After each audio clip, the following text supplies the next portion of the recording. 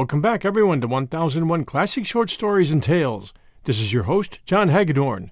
Today, another story from one of my favorite authors, Jack London. This one's called The End of the Story. Hope you enjoy it. Part 1.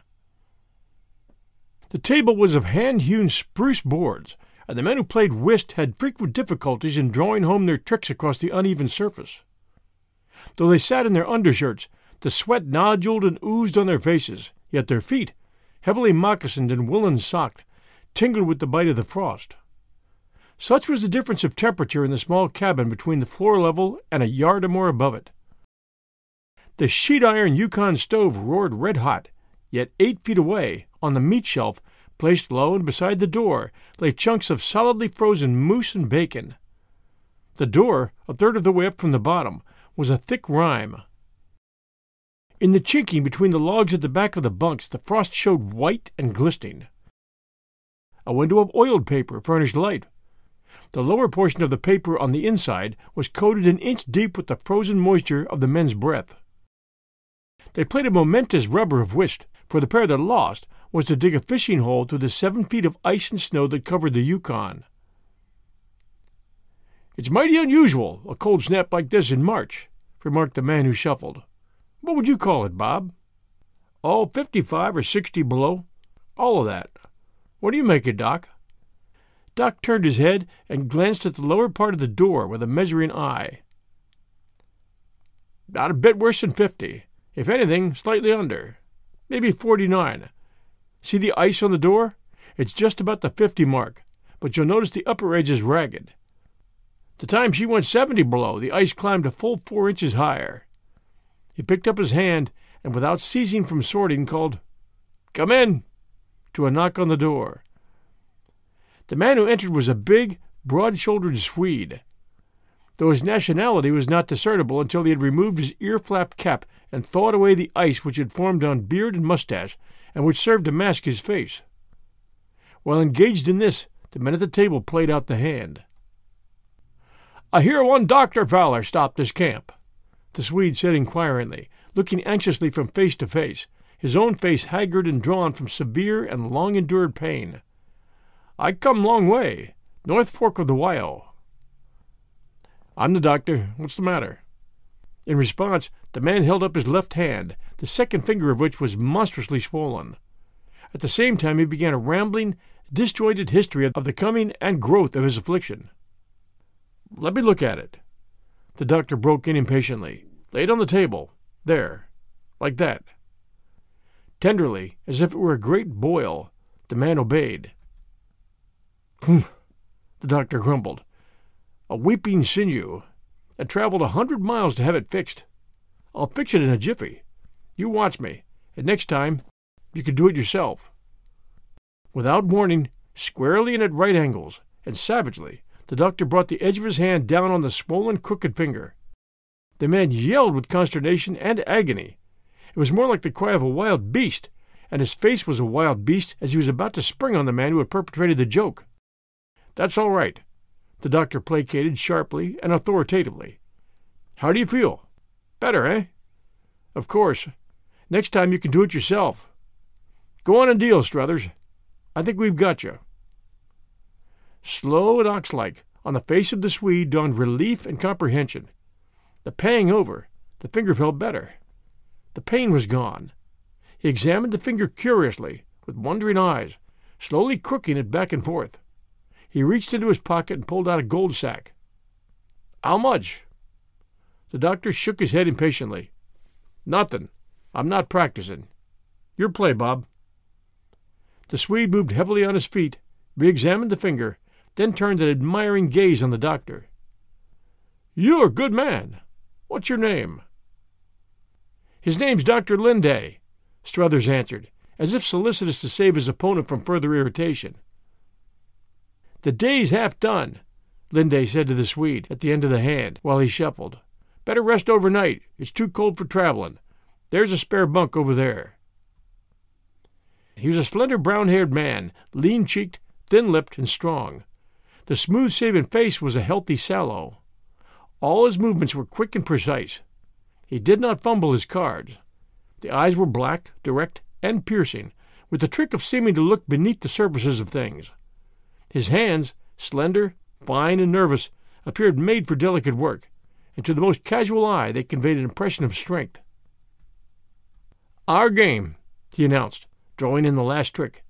"Now for the rub, and who digs the fishing hole?" A knock at the door brought a quick exclamation from him.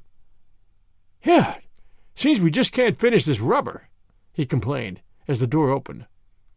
"What's the matter with you?" This last to the stranger who entered. The newcomer vainly strove to move his ice-bound jaws and jowls. That he had been on the trail for long hours and days was patent. The skin across the cheekbones was black with repeated frostbite. From nose to chin was a mass of solid ice perforated by the hole through which he breathed. Through this he had also spat tobacco juice, which had frozen, as it trickled, into an amber-colored icicle, pointed like a Van Dyke beard. He shook his head dumbly, grinned with his eyes, and drew near to the stove to thaw his mouth to speech. He assisted the process with his fingers, clawing off fragments of melting ice which rattled and sizzled on the stove. "Nothing the matter with me," he finally announced.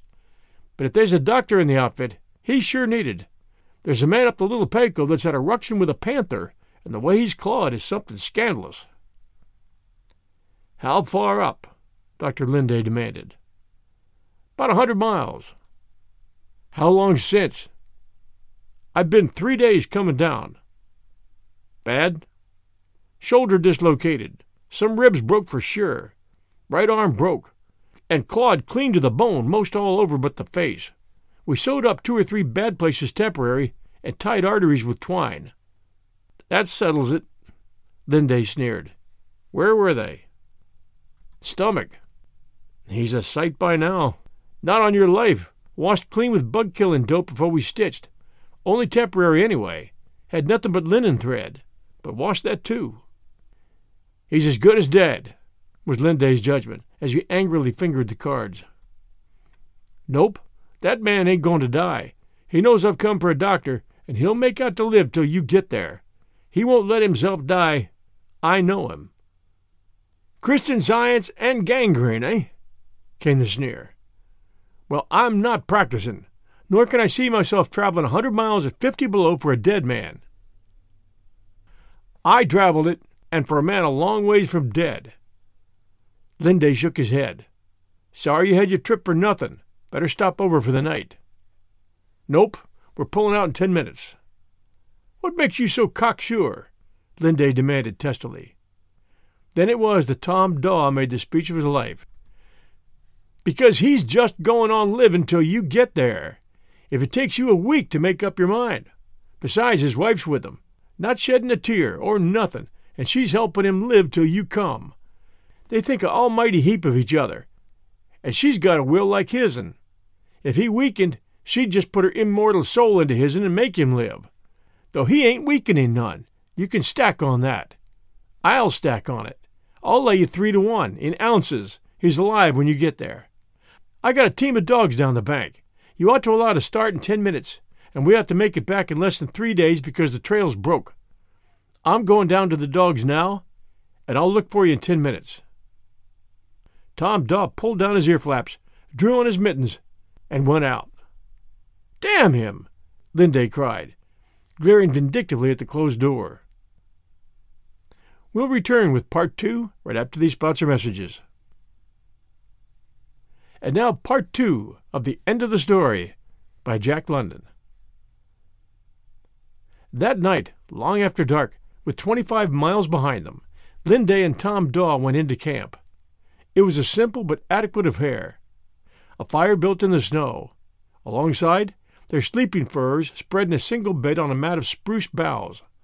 Behind the bed, an oblong of canvas stretched to retract the heat. Behind the bed, an oblong of canvas stretched to refract the heat. Daw fed the dogs and chopped ice and firewood. Linday's cheeks burned with frostbite as he squatted over the cooking. They ate heavily, smoked a pipe, and talked while they dried their moccasins before the fire, and turned into sleep the dead sleep of fatigue and health. Morning found the unprecedented cold snap broken. Linday estimated the temperature at 15 below and rising. Daw was worried. That day would see them in the canyon, he explained, and if the spring thaw set in, the canyon would be running water. The walls of the canyon were hundreds to thousands of feet high. They could be climbed, but the going would be slow. Camped well in the dark and forbidding gorge, over their pipe that evening they complained of the heat, and both agreed that the thermometer must be above zero, the first time in 6 months. Nobody ever heard tell of a panther this far north, Daw was saying. Rocky called it a cougar, but I shot many of 'em down in Curry County, Oregon, where I come from, and we called 'em panther. Anyway, it was a bigger cat than I've ever seen. It was a monster cat. Now how did it ever stray to such an out-of-the-way hunting range? That's the question. Linday made no comment. He was nodding. Propped on sticks, his moccasins steamed unheated and unturned. The dogs, curled in furry balls, slept in the snow. The crackle of an ember accentuated the profound of silence that reigned. He awoke with a start and gazed at Daw, who nodded and returned the gaze. Both were listening. From far off came a vague disturbance that increased to a vast and somber roaring. As it neared, ever increasing, riding the mountain tops as well as the canyon depths, bowing the forest before it, bending the meager, crevice-rooted pines on the walls of the gorge. They knew it for what it was. A wind, strong and warm, a balmy gale drove past them, flinging a rocket shower of sparks from the fire.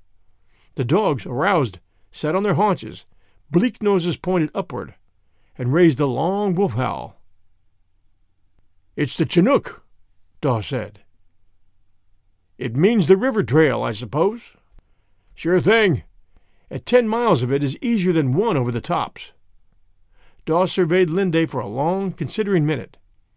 "We just had 15 hours of trail," he shouted above the wind, tentatively, and again waited. "Doc," he said finally, "are you game?" For answer, Linday knocked out his pipe and began to pull on his damp moccasins.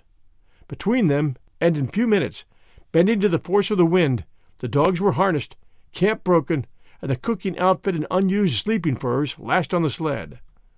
Then, through the darkness, for a night of travel, they churned out on the trail Daw had broken nearly a week before. And all through the night the Chinook roared, and they urged the weary dogs and spurred their own jaded muscles. 12 hours of it they made, and stopped for breakfast after 27 hours on the trail. "An hour's sleep," said Daw, when they had wolfed pounds of straight moose meat fried with bacon. For 2 hours Daw let his companion sleep, afraid himself to close his eyes. He occupied himself with making marks upon the soft surface shrinking snow. Visibly it was shrinking. In 2 hours the snow level sank 3 inches.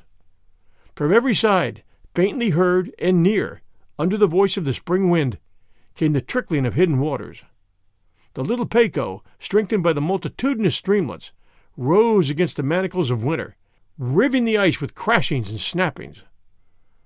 Daw touched Linday on the shoulder, touched him again, shook, and then shook violently.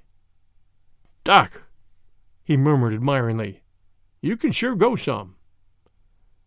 The weary black eyes, under heavy lids, acknowledged the compliment. "But that ain't the question, Doc. Rocky's clawed something scandalous. As I said before, I helped sew up his innards. Doc," he shook the man whose eyes had again closed. "I say, Doc, the question is, can you go some more? Do you hear me? I say, can you go some more?" The weary dogs snapped and whimpered when kicked from their sleep. The going was slow, not more than 2 miles an hour, and the animals took every opportunity to lie down in the wet snow. 20 miles of this, and we'll be through the gorge," Daw encouraged. "After that the ice can go to blazes, for we can take to the bank, and it's only 10 more miles to camp." "Why, Doc, we're almost there. And when you get Rocky fixed up, you can come down in a canoe in 1 day." But the ice grew more uneasy under them, breaking loose from the shoreline and rising steadily, inch by inch. In places where it still held to the shore, the water overran, and they waded and slushed across. The Little Pecos growled and muttered. Cracks and fissures were forming everywhere as they battled on for the miles, each one of which meant 10 along the tops. "Get on the sled, Doc, and take a snooze," Daw invited. The glare from the black eyes prevented him from repeating the suggestion. As early as midday they received definite warning of the beginning of the end. Cakes of ice, borne downward in the rapid current, began to thunder beneath the ice on which they stood. Dogs whimpered anxiously and yearned for the bank. "That means open water above," Dahl explained. "Pretty soon she'll jam somewheres, and the river will raise 100 feet in 100 minutes. It's us for the tops if we can find a way to climb out. Come on, hit her up. And just to think, the Yukon will stick solid for weeks." Unusually narrow at this point, the great walls of the canyon were too precipitous to scale. Dahl and Linday had to keep on, and they kept on till the disaster happened. With a loud explosion, the ice broke asunder midway under the team. The two animals in the middle of the string went into the fissure, and the grip of the current on their bodies dragged the lead dog backward and in. Swept downstream under the ice, these three bodies began to drag to the edge the two whining dogs that remained. The men held back frantically on the sled, but were slowly drawn along with it. It was all over in the space of seconds. Dahl slashed the wheel dog's traces with his sheath knife, and the animal whipped over the ice edge and was gone. The ice on which they stood broke into a large and pivoting cake that ground and splintered against the shore ice and rocks. Between them they got the sled ashore and up into a crevice in time to see the ice cake up edge sink and down shelved from view. Meat and sleeping furs were made into packs, and the sled was abandoned. Linday resented Dawes taking the heavier pack, but Daw had his will. "You got to work as soon as you get there. I don't. Come on." It was 1 in the afternoon when they started to climb. At 8 that evening they cleared the rim and for half an hour lay where they had fallen. Then came the fire, a pot of coffee, and an enormous feed of moose meat. But first Linday hefted the 2 packs and found his own lighter by half. "You're an iron man, Daw," the doc admired. "Who, me? Pshaw! You ought to see Rocky. He's made out of platinum and armor plate, and pure gold, and all strong things. I'm mountaineer, but he plumb beats me out. Down in Curry County, I used to most kill the boys when we run bear. So when I hooks up with Rocky on our first hunt, I had a mean idea to show him a few. I let out the lynx good and generous, most night keeping up with the dogs, and along comes Rocky a-treading on my heels. I knowed he couldn't last that way, and I just laid down and did my dangdest, and there he was at the end of another hour, a-treading steady and regular on my heels. I was some huffed. 'Maybe you'd like to come to the front and show me how to travel,' I says. 'Sure,' says he, and he done it. I stayed with him, but let me tell you, I was plumb tuckered by the time the bear treed. They ain't no stopping that man. He ain't afraid of nothing. Last fall, before the freeze-up, him and me was headed for camp about twilight. I was clean shot out, ptarmigan, and he had 1 cartridge left. And the dogs treed a she-grizzly, small one, only weighed about 300. But you know what grizzlies is.' 'Don't do it,' says I, when he ups with his rifle. 'You only got that 1 shot, and it's too dark to see the sights.' 'Climb a tree,' says he. I didn't climb no tree, but when that bear come down a cussin' among the dogs, and only creased, I want to tell you I was sure hankerin' for a tree. It was some ruction. Then things come on real bad. The bear slid down a hollow against a big log. Downside, that log was 4 feet up and down. Dogs couldn't get at a bear that way. Upside was steep gravel, so the dogs just naturally slid down into the bear. There was no jumping back, and the bear was a-mangling them as fast as they come. All underbrush, getting pretty dark. No cartridges left, nothing. What's Rocky up and do? He goes downside of the log, reaches over with his knife, and begins slashing. But he can only reach the bear's rump, and dogs being ruined fast, 1, 2, 3 at a time. Rocky's getting desperate. He don't like to lose his dogs. He jumps on the top log, grabs the bear by the slack of the rump, and heaves him over backward right over top of that log. Down they go, kit and caboodle, 20 feet, bear, dogs, and Rocky, sliding, cussing, and scratching, kerplump into 10 feet of water in the bed of the stream. They all swum out different ways. Nope, he didn't get the bear, but he saved the dogs. That's Rocky. There's no stopping him when his mind's set. It was at the next camp that Linday heard how Rocky had come to be injured. Well, I'd been up the draw, about a mile from the cabin, looking for a piece of birch likely enough for an axe handle. Coming back, I heard the darndest goings-on where we had a bear trap set. Some trapper had left the trap in an old catch, and Rocky'd fixed it up. But the goings-on? It was Rocky and his brother Harry. First I'd hear one yell and laugh, and then the other, like it was some game. And what do you think their fool game was? I saw some pretty nervy cusses down in Curry County, but they beat all. They got a whopping big panther in the trap, and was taking turns rapping it on the nose with a light stick. But that weren't the point. I just come out of the brush in time to see Harry rap it. Then he chops 6 inches off the stick and passes it to Rocky. You see, that stick was growing shorter all the time. That ain't as easy as you might think. The panther had slacked back and hunched down and spit, and it was mighty lively in ducking the stick, and you never knowed when it would jump. It was caught by the hind leg, which was curious too, and it had some slack, I'm telling you. It was just a game of dare they was playing, and the stick getting shorter and shorter, and the panther madder and madder. By and by there weren't no stick left, only a nubbin about 4 inches long, and it was Rocky's turn. "Better quit now," says Harry. "What for?" says Rocky. "'Cause if you rap him again, there won't be no stick for me," Harry answers. "Then you'll quit and I'll win," says Rocky with a laugh, and goes to it. And I don't want to see anything like it again. That cat had bunched back and down till it had all of 6 feet slack in its body, and Rocky's stick 4 inches long. The cat got him. You couldn't see one from the other. No chance to shoot. It was Harry in the end that got his knife into the panther's jugular. "If I'd have known how he got it, I'd have never come with you," was Linday's comment. Daw nodded concurrence. "That's what she said. She told me sure not to whisper how it happened." "Is he crazy?" Linday demanded in his wrath. "They're all crazy. Him and his brother are all the time deviling each other to tomfool things. I seen him swim the riffle last fall. Bad water and mush ice running on a dare. They ain't nothing they won't tackle. And she's most as bad. Not afraid some herself. She'll do anything Rocky'll let her. But he's almighty careful with her. Treats her like a queen. No camp work or such for her. That's why another man and me are hired on good wages. They got slathers of money, and they're sure dippy on each other. Looks like good hunting, says Rocky, when they struck that section last fall. Let's make a camp then, says Harry. And me all the time thinking they was looking for gold. Ain't been a prospect pan washed the whole winter. Linday's anger mounted. I haven't any patience with fools. For 2 cents I'd turn back.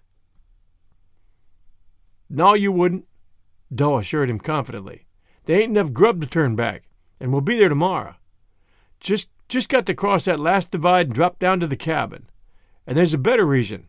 You're too far from home, and I just naturally wouldn't let you turn back. Exhausted as Linday was, the flash in his black eyes warned Daw that he had overreached himself. His hand went out. My mistake, Doc. Forget it. I reckon I'm getting some cranky what of losing them dogs. Part 3. Not 1 day, but 3 days later, the 2 men, after being snowed in on the summit by a spring blizzard, staggered up to a cabin that stood in a fat bottom beside the roaring Little Pecos. Coming in from the bright sunshine to the dark cabin, Linday observed little of its occupants. He was no more than aware of 2 men and a woman, but he was not interested in them. He went directly to the bunk where lay the injured man. The latter was lying on his back with eyes closed, and Linday noted the slender stenciling of the brows and the kinky silkiness of the brown hair. Thin and wan, the face seemed too small for the muscular neck, yet the delicate features, despite their waste, were firmly molded. What dressings have you been using? Linday asked of the woman. Corrosive, sublimate, regular solution, came the answer. He glanced quickly at her, shot an even quicker glance at the face of the injured man, and stood erect. She breathed sharply, abruptly biting off the respiration with an effort of will. Linday turned to the men. You, clear out. Chop wood or something. Clear out. One of them demurred. This is a serious case, Linday went on. I want to talk with his wife. I'm his brother, said the other. To him the woman looked, praying him with her eyes. He nodded reluctantly and turned toward the door. Me too? Daw queried from the bench where he had flung himself down. Yeah, you too.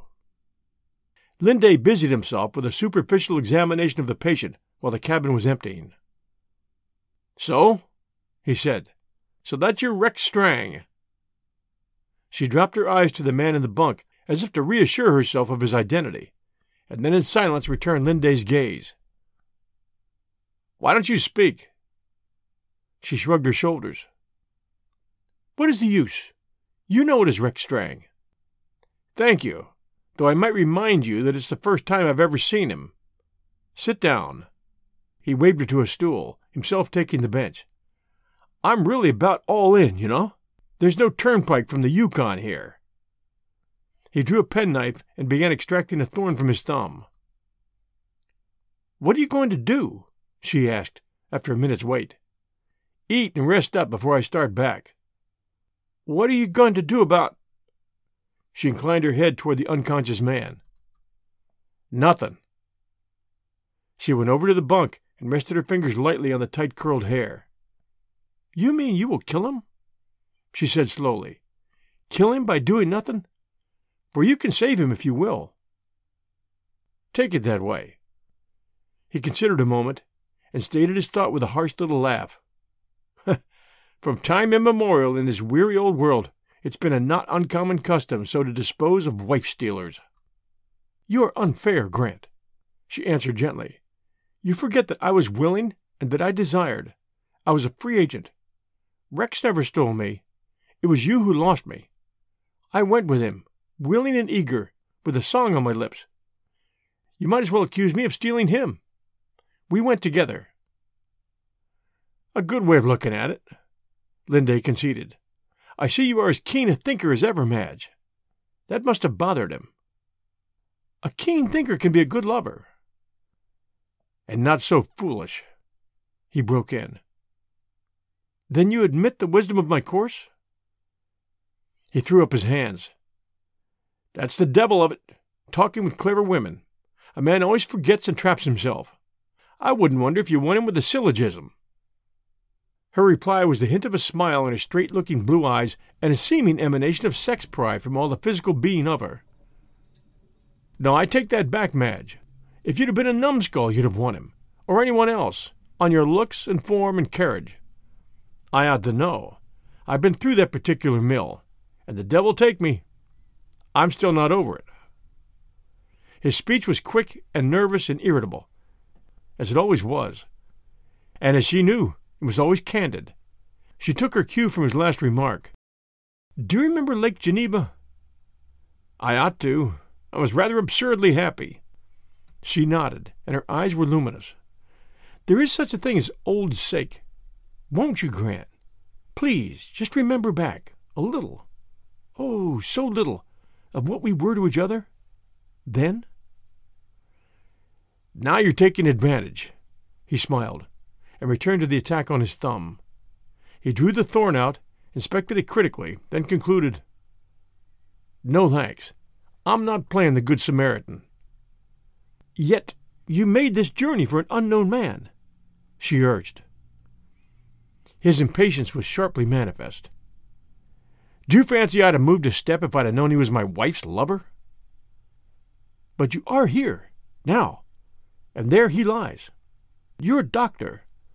What are you going to do? Nothing. Why should I? I'm not at the man's service. He pilfered me. She was about to speak when a knock came on the door. Get out! He shouted. If you want any assistance, I said get out. Get a bucket of water. Set it down outside.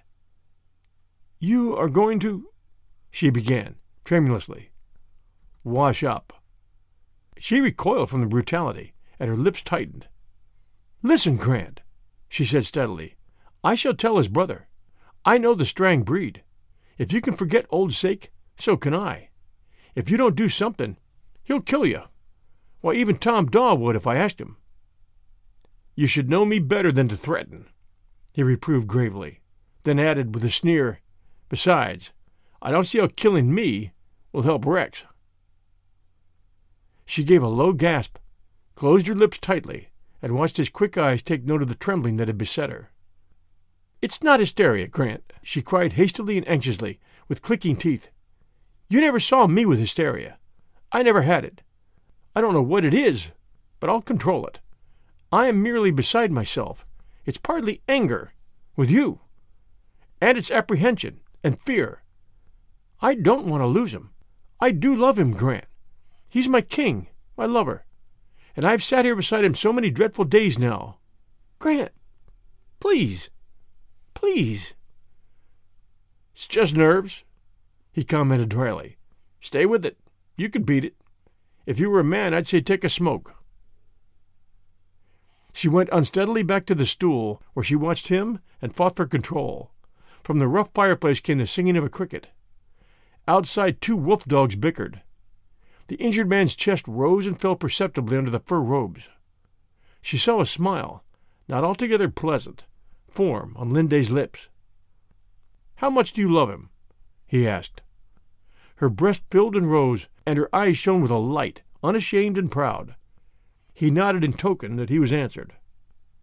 "Do you mind if I take a little time?" He stopped, casting about for a way to begin. "I remember reading a story. Herbert Shaw wrote it, I think. I want to tell you about it. There was a woman, young and beautiful, a man magnificent, a lover of beauty and a wanderer. I don't know how much like your Rex Strang he was, but I fancy a sort of resemblance. Well, this man was a painter, a bohemian, a vagabond. He kissed, several times, and for several weeks, and rode away. She possessed for him what I thought you possessed for me at Lake Geneva. In 10 years she wept the beauty out of her face. Some women turn yellow, you know, when grief upsets their natural juices. Now it happened that the man went blind, and 10 years afterward, led as a child by the hand, he stumbled back to her. There was nothing left. He could no longer paint, and she was very happy, and glad he could not see her face. Remember, he worshipped beauty, and he continued to hold her in his arms and believe in her beauty. The memory of it was vivid in him. He never ceased to talk about it, and to lament that he could not behold it. One day he told her of 5 great pictures he wished to paint. If only his sight could be restored to paint them, he could write "Fini" and be content. And then, no matter how, there came into her hands an elixir. Anointed on his eyes, the sight would surely and fully return. Linday shrugged his shoulders. You see her struggle. With sight, he could paint his 5 pictures. Also, he would leave her, because beauty was his religion. It was impossible that he could abide her ruined face. 5 days she struggled. Then she anointed his eyes. Linday broke off and searched her with his eyes. The highlights focused sharply in the brilliant black. The question is, do you love Rex Strang as much as that? And if I do, she countered. Do you? Yes. You can sacrifice? You can give him up? Slow and reluctant was her yes. And will you come with me? Yes. This time her voice was a whisper. When he's well. Yes. Do you understand? It must be like Lake Geneva over again. You will be my wife. She seemed to shrink and droop, but her head nodded. Very well. Very well. He stood up briskly, went to his pack, and began unstrapping. I shall need help. Bring his brother in. Bring them all in. Boiling water. Let there be lots of it. I've brought bandages, but let me see what you have in that line. He called, and Daw came in. Here, Daw, build up that fire, and start boiling all the water you can. The others had followed. Here, you, to the other man, get that table out and under the window there. Clean it, scrub it, scald it. Clean, man, clean as you never cleaned a thing before. You, Mrs. Strang, will be my helper. No sheets, I suppose? Well, we'll manage somehow. You, his brother, I'll give the anesthetic, but you must keep it going afterward. Now listen while I instruct you. In the first place, but before that, can you take a pulse? Part 4. Noted for his daring and success as a surgeon, through the days and weeks that followed, Linde exceeded himself in daring and success. Never, because of the frightful mangling and breakage, and because of the long delay, had he encountered so terrible a case. But he had never had a healthier specimen of human wreck to work upon. Even then he would have failed, had it not been for the patient's cat-like vitality and almost uncanny physical and mental grip on life. There were days of high temperature and delirium, days of heart-sinking when Strang's pulse was barely perceptible, days when he lay conscious, eyes weary and drawn, the sweat of pain on his face.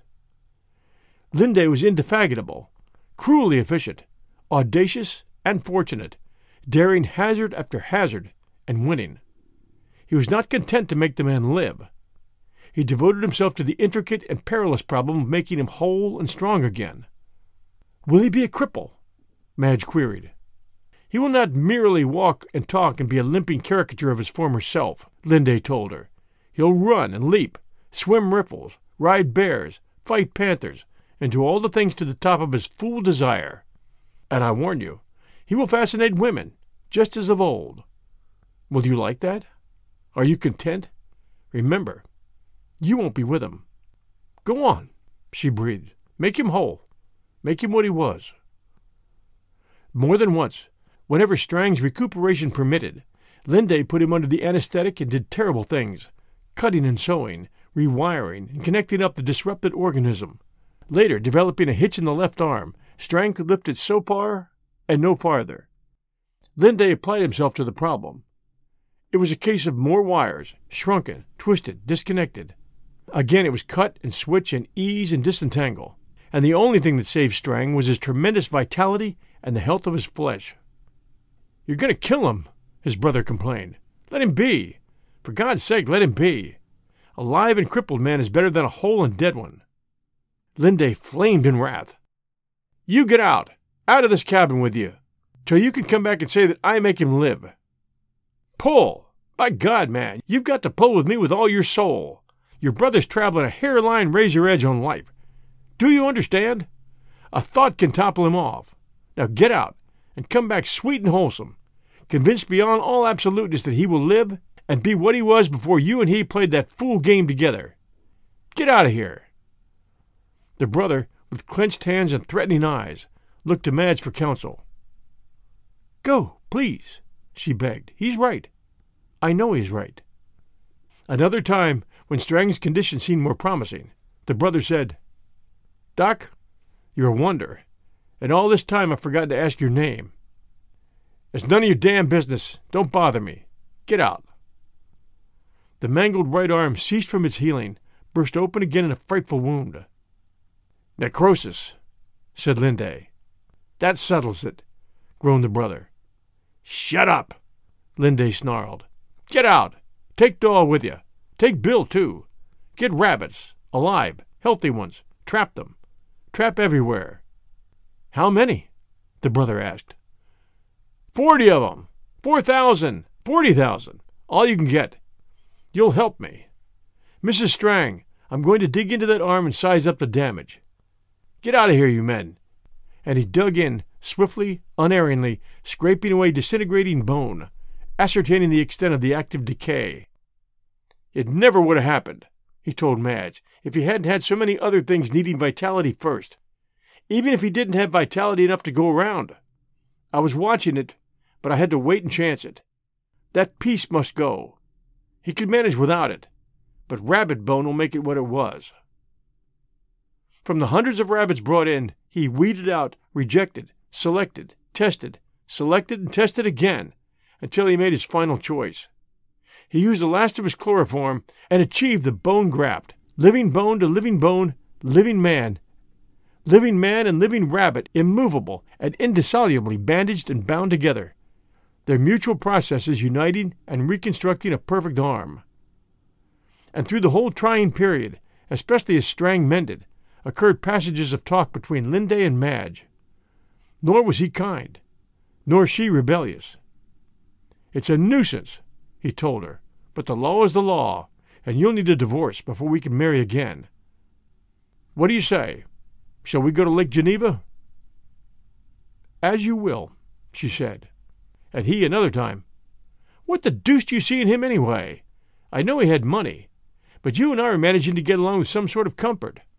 My practice was averaging around $40,000 a year then. I went over the books afterward. Palaces and steam yachts were about all that was denied you. Perhaps you've explained it, she answered. Perhaps you were too interested in your practice. Maybe you've forgotten me. Humph, he sneered. And may not your Rex be too interested in panthers and short sticks? He continually girded her to explain what he chose to call her infatuation for the other man. There is no explanation, she replied. And finally she retorted, No one can explain love. I least of all. I only knew love, the divine and irrefragable fact. That's all. There was once, at Fort Vancouver, a baron of the Hudson Bay Company who chided the resident Church of England parson. The dominie had written home to England complaining that the company folk, from the head factor down, were addicted to Indian wives. Why didn't you explain the extenuating circumstances? Demanded the baron. Replied the dominie, A cow's tail grows downward. I do not attempt to explain why the cow's tail grows downward. I merely cite the fact. Damn clever women, cried Linday, his eyes flashing his irritation. What brought you, of all places, into the Klondike? She asked once. Too much money. No wife to spend it. I wanted to rest. Possibly overwork. I tried Colorado, but their telegrams followed me, and some of them did themselves. I went on to Seattle. Same thing. Ransom ran his wife out to me in a special train. There was just no escaping it. Operation successful. Local newspapers got wind of it. You can imagine the rest. I had to hide, so I ran away to Klondike. And, well, Tom Daw found me playing whist in a cabin down on the Yukon. Came the day when Strang's bed was carried out of doors and into the sunshine. Let me tell him now, she said to Linday. No, wait, he answered. Later, Strang was able to sit up on the edge of the bed, able to walk his first giddy steps, supported on either side. Let me tell him now, she said. No, I'm making a complete job of this. I want no setbacks. There's a slight hitch still in that left arm. It's a little thing, but I'm going to remake him as God made him. Tomorrow I plan to get into that arm and take out the kink. It'll mean a couple of days on his back. I'm sorry there's no more chloroform. He'll just have to bite his teeth on a spike and hang on. He could do it. He's got grit for a dozen men. Summer came on. The snow disappeared, save on the far peaks of the Rockies to the east. The days lengthened till there was no darkness. The sun dipping at midnight, due north for a few minutes beneath the horizon. Linday never let up on Strang.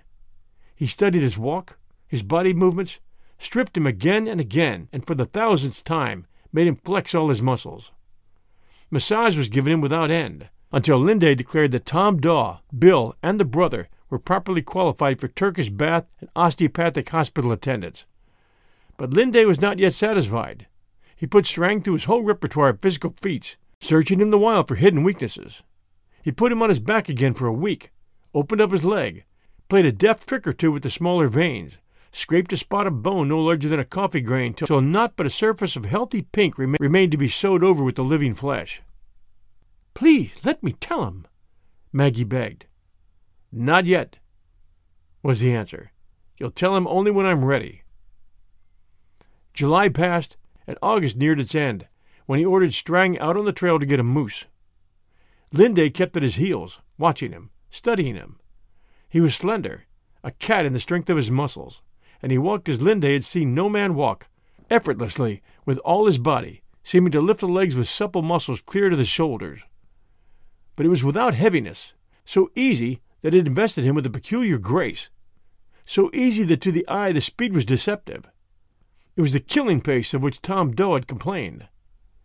Linday toiled behind, sweating and panting, from time to time, when the ground favored, making short runs to keep up. At the end of 10 miles he called a halt, and threw himself down on the moss. Enough! He cried. I can't keep up with you. He mopped his heated face, and Strang sat down on a spruce log, smiling at the doctor, and, with the camaraderie of a pantheist, at all the landscape. Any twinges or hurts or aches or hints of aches? Linday demanded. Strang shook his curly head and stretched his lithe body, living and joying in every fiber of it. You'll do, Strang. For a winter or two you may expect to feel the cold and damp in the old wounds, but that'll pass, and perhaps you can escape it altogether. Doctor, you've performed miracles with me. I don't know how to thank you. I don't even know your name. Which doesn't matter. I pulled you through, and that's the main thing. But it's a name men must know out in the world, Strang persisted. I'll wager I'd recognize it if I heard it. I think you would, was Linday's answer, but it's beside the matter. I want one final test, and then I'm done with you. Over the divide at the head of this creek is a tributary of the Big Windy. Dodd tells me that last year you went over, down to the Middle Fork, and back again in 3 days. He said you nearly killed him, too. You are to wait here and camp tonight. I'll send Doe along with the camp outfit. Then it's up to you to go to the Middle Fork and back in the same time as last year. Part 5. Now, Linday said to Madge, you have an hour in which to pack. I'll go and get the canoe ready. Bill's bringing in the moose and won't get back till dark. We'll make my cabin today, and in a week we'll be in Dawson. I was in hope, she broke off proudly. That I'd forego the fee? A compact is a compact, she said, but you needn't have been so hateful in the collecting. You have not been fair. You have sent him away for 3 days, and robbed me of my last words to him. Leave a letter. I shall tell him all. Anything less than all would be unfair to the 3 of us, was Linday's answer. When he returned from the canoe, her outfit was packed, the letter written. Let me read it, he said, if you don't mind. Her hesitation was momentary, then she passed it over. Pretty straight, he said, when he had finished it. Now, are you ready? He carried her pack down to the bank, and kneeling, steadied the canoe with one hand, while he extended the other to help her in. He watched her closely, but without a tremor she held out her hand to his and prepared to step on board. Wait, he said. One moment. You remember the story I told you of the elixir? I failed to tell you the end. And when she had anointed his eyes and was about to depart, it chanced that she saw in the mirror that her beauty had been restored to her. And he opened his eyes and cried out with joy at the sight of her beauty, and folded her in his arms. She waited, tense but controlled, for him to continue, a dawn of wonder faintly beginning to show in her face and eyes. You are very beautiful, Madge. He paused, then added dryly, The rest is obvious. I fancy Rex Strang's arms won't remain long empty. Goodbye. Grant! Grant! She said, almost whispered, and then her voice was all the speech that needs not words for understanding. He gave a nasty little laugh. I just wanted to show you I wasn't a bad sort. Coals of fire, you know. Grant! He stepped into the canoe and put out a slender, nervous hand. Goodbye, he said. She folded both her hands about his. Dear, strong hand, she murmured, and bent and kissed it. He jerked it away, thrust the canoe out from the bank, dipped the paddle in the swift rush of the current, and entered the head of the riffle where the water poured glassily ere it burst into a white madness of foam. We hope you enjoyed The End of the Story by Jack London, here at 1001 Classic Short Stories and Tales. This is your host, John Hagedorn. We always appreciate reviews. If you enjoyed this story, please do stop and send us a review. We would appreciate that very, very much. We also greatly appreciate our Patreon supporters. Check out what we offer our supporters at patreon.com/1001 Stories Network. Patreon is spelled Patreon. .com/1001 Stories Network. Until next Sunday night at 6 p.m. Eastern Time, everyone. Take care, stay safe, and we'll be back soon.